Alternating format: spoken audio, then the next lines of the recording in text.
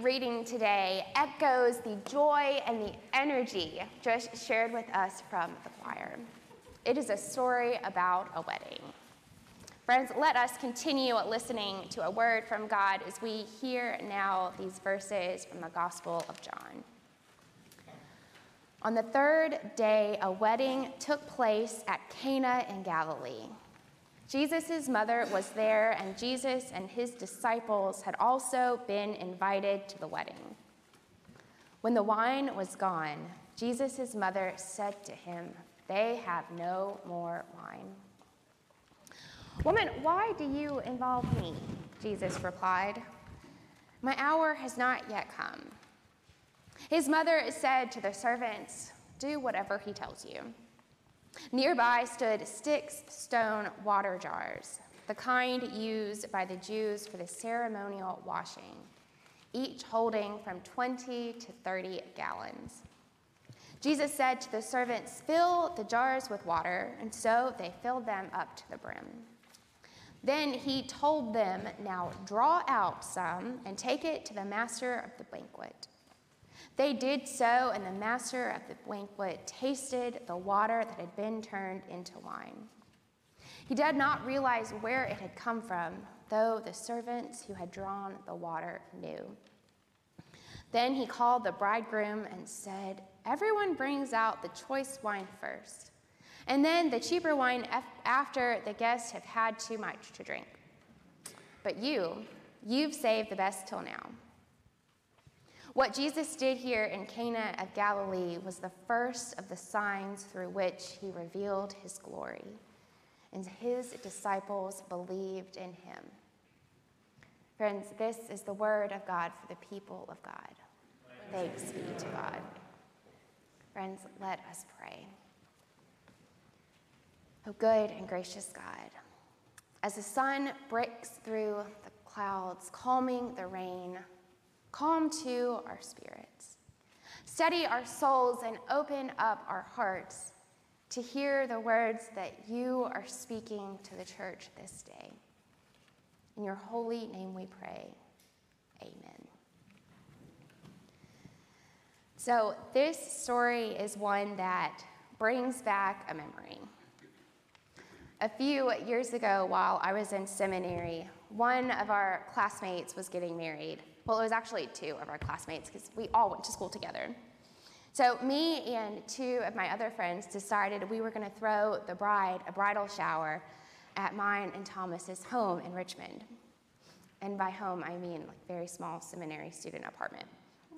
Anyway, we did all of the shopping, and we threw this really beautiful lemon and lavender-themed bridal shower for our sweet friend. Now, we served wine at this shower, and about halfway through, the hostesses, me and my friends, we realized that we were out of the wine that we had bought for this shower. Now, something to note here is at the time, my husband, Thomas, was a wine salesman. So our home was not lacking. There were some very nice bottles and some that were not as nice. Now, me not knowing the difference, I just grabbed one off the shelf. And it's great. So a few hours later, after the shower's over, Thomas gets home and he immediately notices that one is missing. And it was one of the nicer bottles. Not the nicest wine, but it was nice enough that he noticed.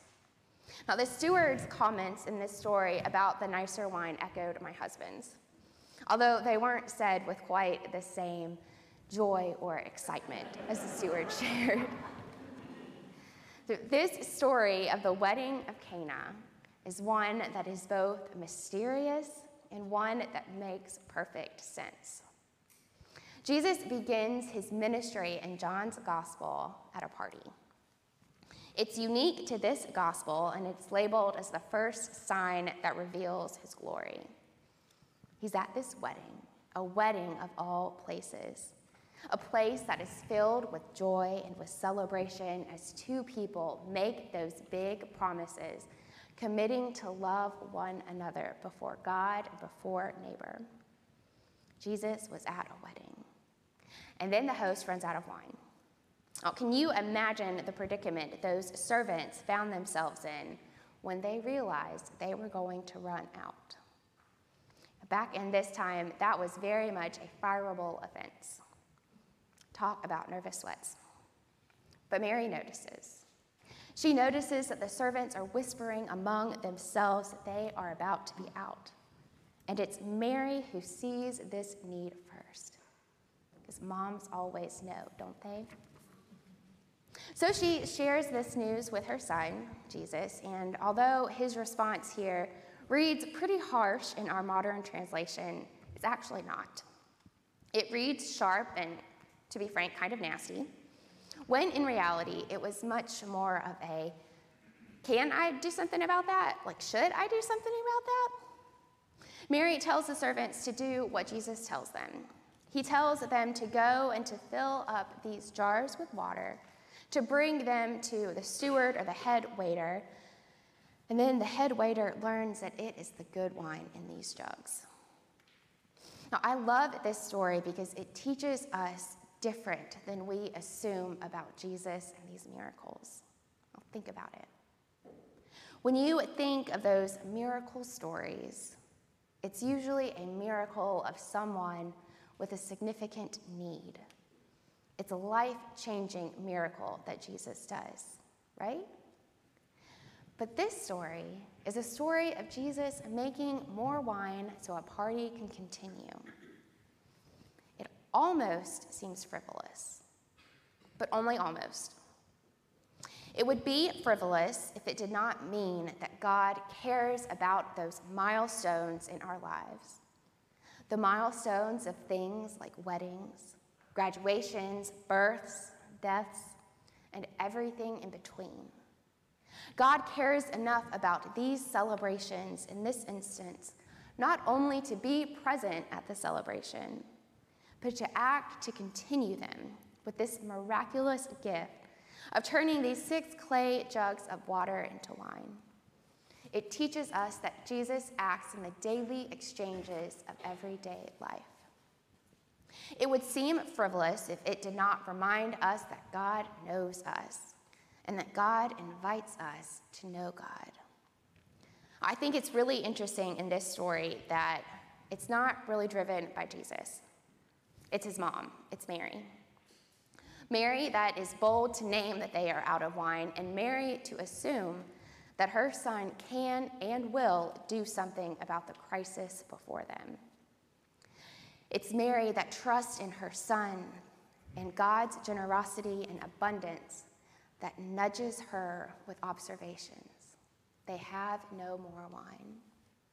It reminds us that we too are invited to know God, to trust in God's abundances, and to nudge God with our own observations when we pray. It reminds us that God can be known by us mere humans, and that God can be trusted because God is faithful. This miraculous act of turning water into wine would seem frivolous if it did not reflect the abundance that is to come. Now, it's no accident that this story uses wine. In the ancient world, like it is now, wine is a symbol of abundant celebration. The prophets Isaiah and Amos prophesied of days when mountains were dripping with wine, and the day when a feast would be set before Israel with all the nice aged wines. The abundance of wine that appeared at the wedding in Cana is a vivid reminder that God will restore Israel, and in Jesus, that time is coming near. It is a sign of the abundant life that is to come and the abundant life that is here and now for God's people. A life that is not just existence, because Jesus did not make just enough wine, but it is a life that is abundant. Abundant in love, abundant in joy, and abundant in the knowledge that God is indeed here. This story reminds us that God invites us to live a life of abundance. But what about when abundance is hard to find? This week, my kids were home from school for COVID-related reasons. Everyone is fine and nobody tested positive or anything, and we did finally reach our day of freedom yesterday. But abundance was not the word of the week. Scarcity was really more like it. There was a scarcity of childcare, a scarcity of energy to do anything after your childcare shift was over, scarcity of time to cross items off of a to-do list, both a work one and a home to-do list, because remember, there's also a scarcity of energy. It was a week of scarcity at the Arvin house. Sometimes it is hard for us to see God's abundance, especially in year 3. But Saturday came. Our kids are still happy. Our marriage survived the childcare shuffle. My sister, who moved here to be close with us to help with instances like this, she did not go running for the hills. And in fact, she said that she still likes my children after spending 2 full days with them this week. We survived. Well, sometimes I think this life of abundance that we catch glimpses of in this miracle story isn't so much the abundance of wine that was created, but it's knowing that these moments of scarcity will not last forever. I think a life of abundance means trusting that we can name our observations about ourselves and about the world that we live in, that we are tired, that our world is broken, that our hospitals are struggling, people don't have homes, that these indescribable acts of violence happen every single day. We can name these observations, and we can trust that God will act in a way that we can't plan for, in a way that makes no sense to us, and in a way that we can't explain. A life of abundance means that we can share with God our scarcities, and we can have faith that God will act in miracles, because God's grace and God's love is abundant. Now, there are times in our lives when that abundance is easy to see, like at weddings, at graduations, at baptisms, at confirmations, Sundays when we welcome new members, whatever these big milestones are before us. It's more difficult to see the abundance when we aren't going well, when things aren't going well, when we're in the weeds, caught up in everyday life. But friends, there is abundance in those moments too. Years ago, a priest asked Barbara Brown Taylor to come and speak at his church in Alabama. When Barbara Brown Taylor asked the priest what he wanted her to talk about, he replied, "Come and tell us what's saving your life right now." That's a really big prompt, right? Now, Barbara Brown Taylor didn't really remember what she immediately said at the time, and it's one of those prompts that she thought about for a couple of weeks, and what I'll read next is the final pretty product of what she said. But her answer to that question is abundance. She writes, "What is saving my life right now is the conviction that there is no spiritual treasure to be found apart from the bodily experience of human life on earth. My life depends on engaging the most ordinary and physical activities with the most exquisite attention I can give them. My life depends on ignoring all touted distinctions between the secular and the sacred, the physical and the spiritual, the body and the soul. What is saving my life right now is becoming more fully human, trusting that there is no way to God apart from real life in the real world." I think what she so eloquently says here, that her life depends on the truth, that God is present in her life, and that there is no separating God from her life. There is no separating God from the human experience. It is abundance in God and knowing that God is always there, that God acts in our world, and that we can trust God to act.